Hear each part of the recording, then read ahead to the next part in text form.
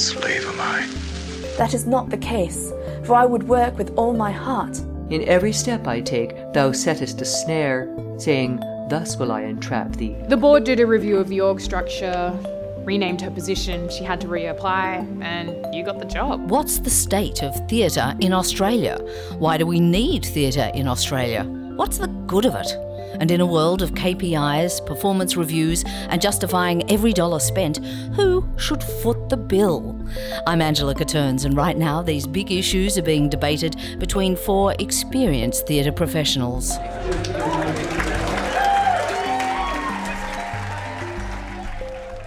So how would you describe the state of Australian theatre? Lee Lewis, Artistic Director at Griffin Theatre Company. Well, I think the writing is amazing. The actors are incredible. Directors are exploring things that we're not seeing on stages overseas, but the funding is abysmal. Fred Copperwaite, actor, director and co-founder of Moogahlin, the Aboriginal theatre company. Yeah, I agree with that. I think the funding is abysmal, particularly since last year when all those companies, a lot of the smaller to medium companies were cut. And, that's where the grassroots level for the bigger companies and that kind of thing, I think that was abysmal and that was outrageous because that's where a lot of new artists come from and, you draw from that. And if you don't have that, then there's no trickle effect up or, sideways. But Fred, didn't you say earlier that your funding was okay? Moogahlin. Our funding was okay. Yeah, we did very well. Yeah, we actually scored big time. But at the same time, this is our 10th year, and before last year we'd been working project to project, and none of us were paid for 9 years. So this is a bonus. But we're not complacent because it allows us for the very first time to develop a program, a 4-year program, which is fantastic. And we've just done a project. And for the very first time, we had the money up front. But, within the climate, that money could go in 4 years, so it's you're never... I think the thing is, in terms of longevity, you're never really secure. Chris Mead, Theatre Director at Griffin and Literary Director at Melbourne Theatre Company. Do you feel secure? We're secure to the extent that theatre has been one of the, mainstays of human civilization since the year dot, since we put a hand against a wall and recorded the fact that we were there. I think that we kind of forget so often that that performing with people is what develops our brain and is a way that as a species we survive and communicate, and it's a non-zero sum game. We're thrilled by theatre. It doesn't do anything necessarily. We want it to do things. Oh, it does do things. No, I'm not saying it doesn't do things, but I'm saying it doesn't have to do anything. It can be fun. It can be educative. It can be pedagogical. It can be just silly. It's the thing that ensures that we have empathy as humans. It is our empathy machine. And I think if you cut away the theatre, you cut away our way of speaking to people non-journalistically in ways that make us care. Alana Valentine, award-winning playwright and board member of the Australian Writers Guild. I mean, I've been doing a lot of work regionally, and it's always really high stakes because they don't get a lot of funding. So every time they produce a new Australian play, they want it to work. But their audiences are being taught about what that looks like, what a culture in the regions looks like. And I think it could be an interesting model for all of us to, keep in mind that you can grow audiences as long as you bring them along with you. I think that's great. Actually, that's a really good point because I've been working in Dubbo for the last 18 months or so with community and also just in town, and there's this incredible energy up there. Alana, do artists have to subsidise culture themselves in Australia? Well, yes. I mean, the truth is the Guild have just fought for a small increase in the Writers' Commission fee. It's taken us 4 years to do that. And when you look at the inflation and the cost of living, Sydney, for me, the second most expensive city in the world, a small incremental increase. The Guild has fought for that. So it's in fact, writers are in pretty much the same position they have been for 30 years. That's kind of the hard facts of it. And it's the Guild who fight for them to actually increase that. So who should pay? it's only really been since World War II that governments have become significantly involved in funding the arts. And yet we treat it as if it's become, a commonplace thing, but actually it's really only a couple of generations. And it's a fraught, genuinely fraught area. If government gets involved, then there's got to be a responsible spend of that money, and it's got to, somehow balance the instrumental benefits of that spend as well as the intrinsic benefits. And the company I spend most of my time working for, it's less than 10% of subsidy that state and federal government combined, and we rely mostly on ticket sales. I'm not saying that's a great thing, but as a result of that fact, the company MTC, where I work, believes very strongly in Australian work and about the legacy value of that. And so we've gone to a number of philanthropists and are going to be launching a very exciting new thing very soon. However we get the money, we have to get the money. Because imagine, if you go to market with a new handbag or earphones or something, and it costs us $1.5 million to put on a show. And it's often the case that we'll spend $10,000 on the development of that show. Now, any business person would say that's completely crazy. You would never go to market with that little research and development spend. And yet we do it all the time and wonder why they don't work. We have to invest not just in the play, it's actually investing in the people, because people make art. And, it's not brain surgery. We have to spend the time on the people so that they, it's a craft skill working in the theatre. You've got to do it and do it and do it again, and invest in that audience just as much as you're investing in the people who make art for that audience. Is there a culture of philanthropy towards the arts in Australia? There's a very beginning culture of philanthropy. I think we're probably about 100 years off there being effective philanthropy. When you That's look at a long time. Philanthropic models, sure, but that's the project, because gradually government funding is just going to diminish. Within the next 20 years, we're going to see funding for the arts disappear entirely. So all of the companies are developing their relationships with philanthropists and developing a language that convinces individuals that if they want a complex cultural life, they have to pony up for it. And then the question is, how do we make sure that the culture remains accessible to people that don't necessarily have the money to be able to afford it? Why do you say that in 20 years' time government subsidies will end to the arts? I think that there's just a cycle of diminishing funding for the arts, and whether that comes in spectacular cuts like what happened last year under Brandis, or whether it's in the attrition, the slow erosion cutting that was the 3 years before. 3 years before those cuts, Griffin had not received an increase that allowed us to keep up on a CPI level. So that had essentially been a form of cutting that was quite invisible and absorbed by the company. And as Alana said, we find ways to subsidise ourselves. Everybody working in the arts works way more hours than is ever stated on a contract. They props, they contribute consumables, everyone will bring in stuff from home, actors dress in their own clothes. Yeah, I've got a T-shirt for that. That's this really invisible layer of subsidy that happens. I blame the romantic poets for that. Certainly the idea that there are just people who can exist happily in a garret. God reaches down and touches them on the shoulder and says, you are the child prodigy or the boy genius, and often it's that gendered. And yet, of course, when you reflect on who those people were, they were mostly rich men from rich families. And yet that's not the way that art presents itself. And we have to be alive to that. Is it the role of the government to support the arts and theatre in particular? Well, I think the argument is a very strong one for government, because it's about accessibility. If we believe that culture is important, if we believe that civics are important, if we believe in the democratic project, then yeah, absolutely. I think government supporting accessibility is important, and I think government supporting education is important. Do I think that they should be supporting all of these companies to the extent, even at your 10%, Chris? No, I don't.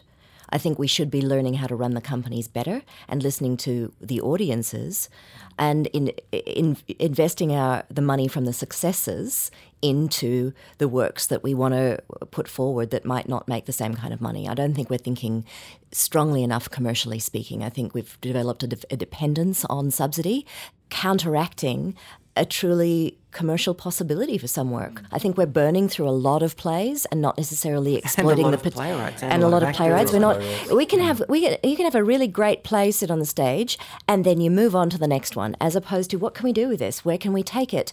And it's not that we don't necessarily think about it, but all of our resources are focused on the next season and the next season.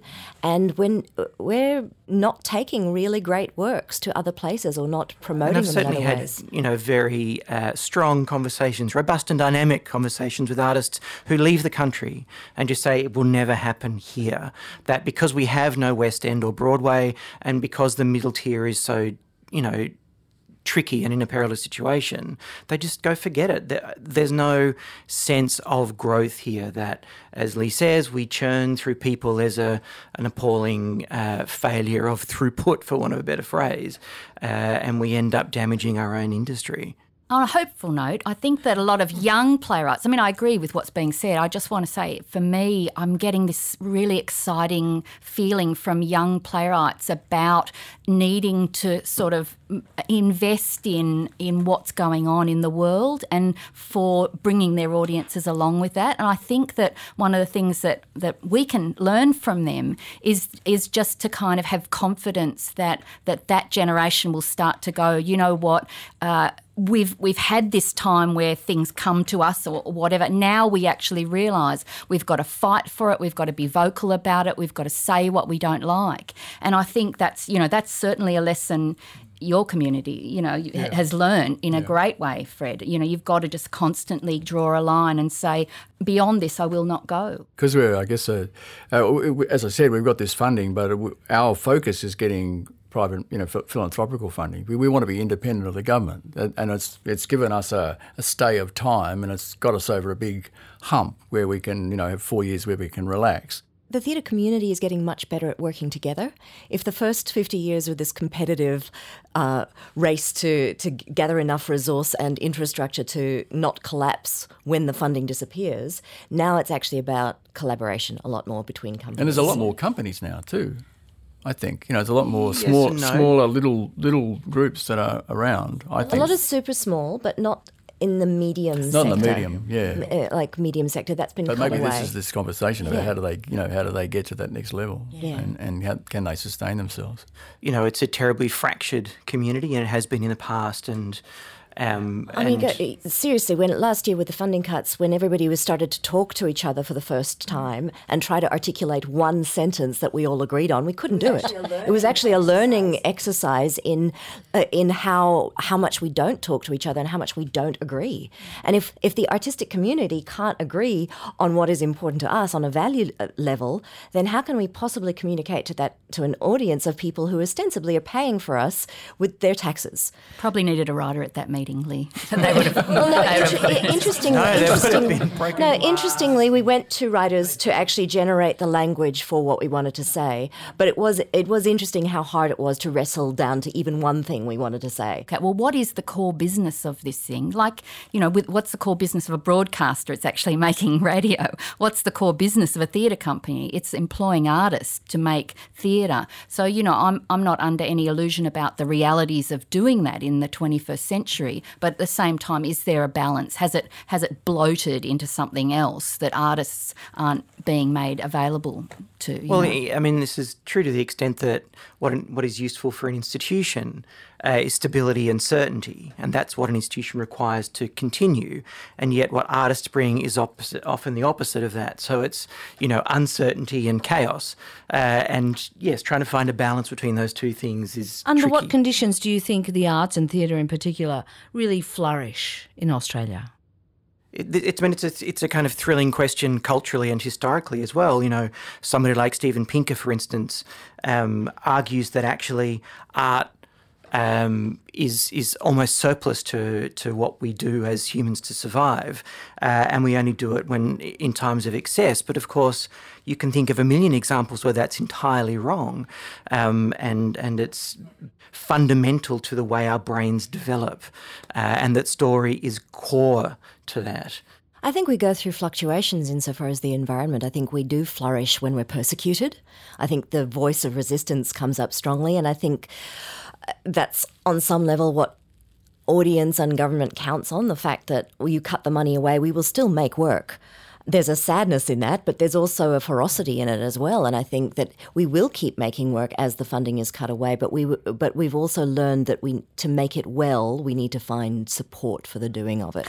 Well, I think that the theatre is still a feudal industry, as opposed to being a democracy. I think that we flourish when we have a sort of benevolent dictator at the top who likes the arts. I think that basically we need someone who takes a personal interest in the arts, and they see it in all these dimensions, and we don't have to argue for it, and they say, I'm going to give you all the resources, if not the money, then the resources, and I'm going to empower you to do what you want. I mean, it's a version of what Lee's saying. Has there been anyone that you can recall in your lifetime who's been that person? Well, who do you say? I mean, I would say Gough Whitlam. Gough Whitlam, of course. I mean, that's when the arts flourished. You had someone who did that. And yes, I think there's been arts ministers since then, and certainly there's been state premiers who've taken an interest in the arts. But it is petrifying when you have a minister coming in, as the portfolios have been changing so much across federal and state in the last few years. When the reshuffle happens, and you look at the biography of the person, and you go, they've got no interest in the arts. This is a stepping stone position for them towards something else, and you just go, how do I talk to this person? And you start all over again.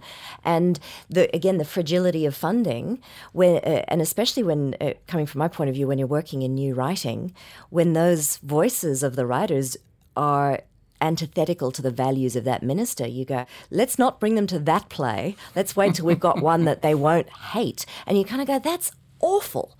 It's actually awful and petrifying because, like you said, Fred, you've got 4 years to find some other form of support. 4 years to spend some of that resource on making sure that you're not dependent on that money being there. And then to justify yourself again. But the way that, so there's a extraordinary director from the UK in the 50s and 40s and 50s, a guy called George Devine, and his argument for funding was, how do you take the trouble with the difficult dramatist? How do you, work with art that's in advance of the public taste?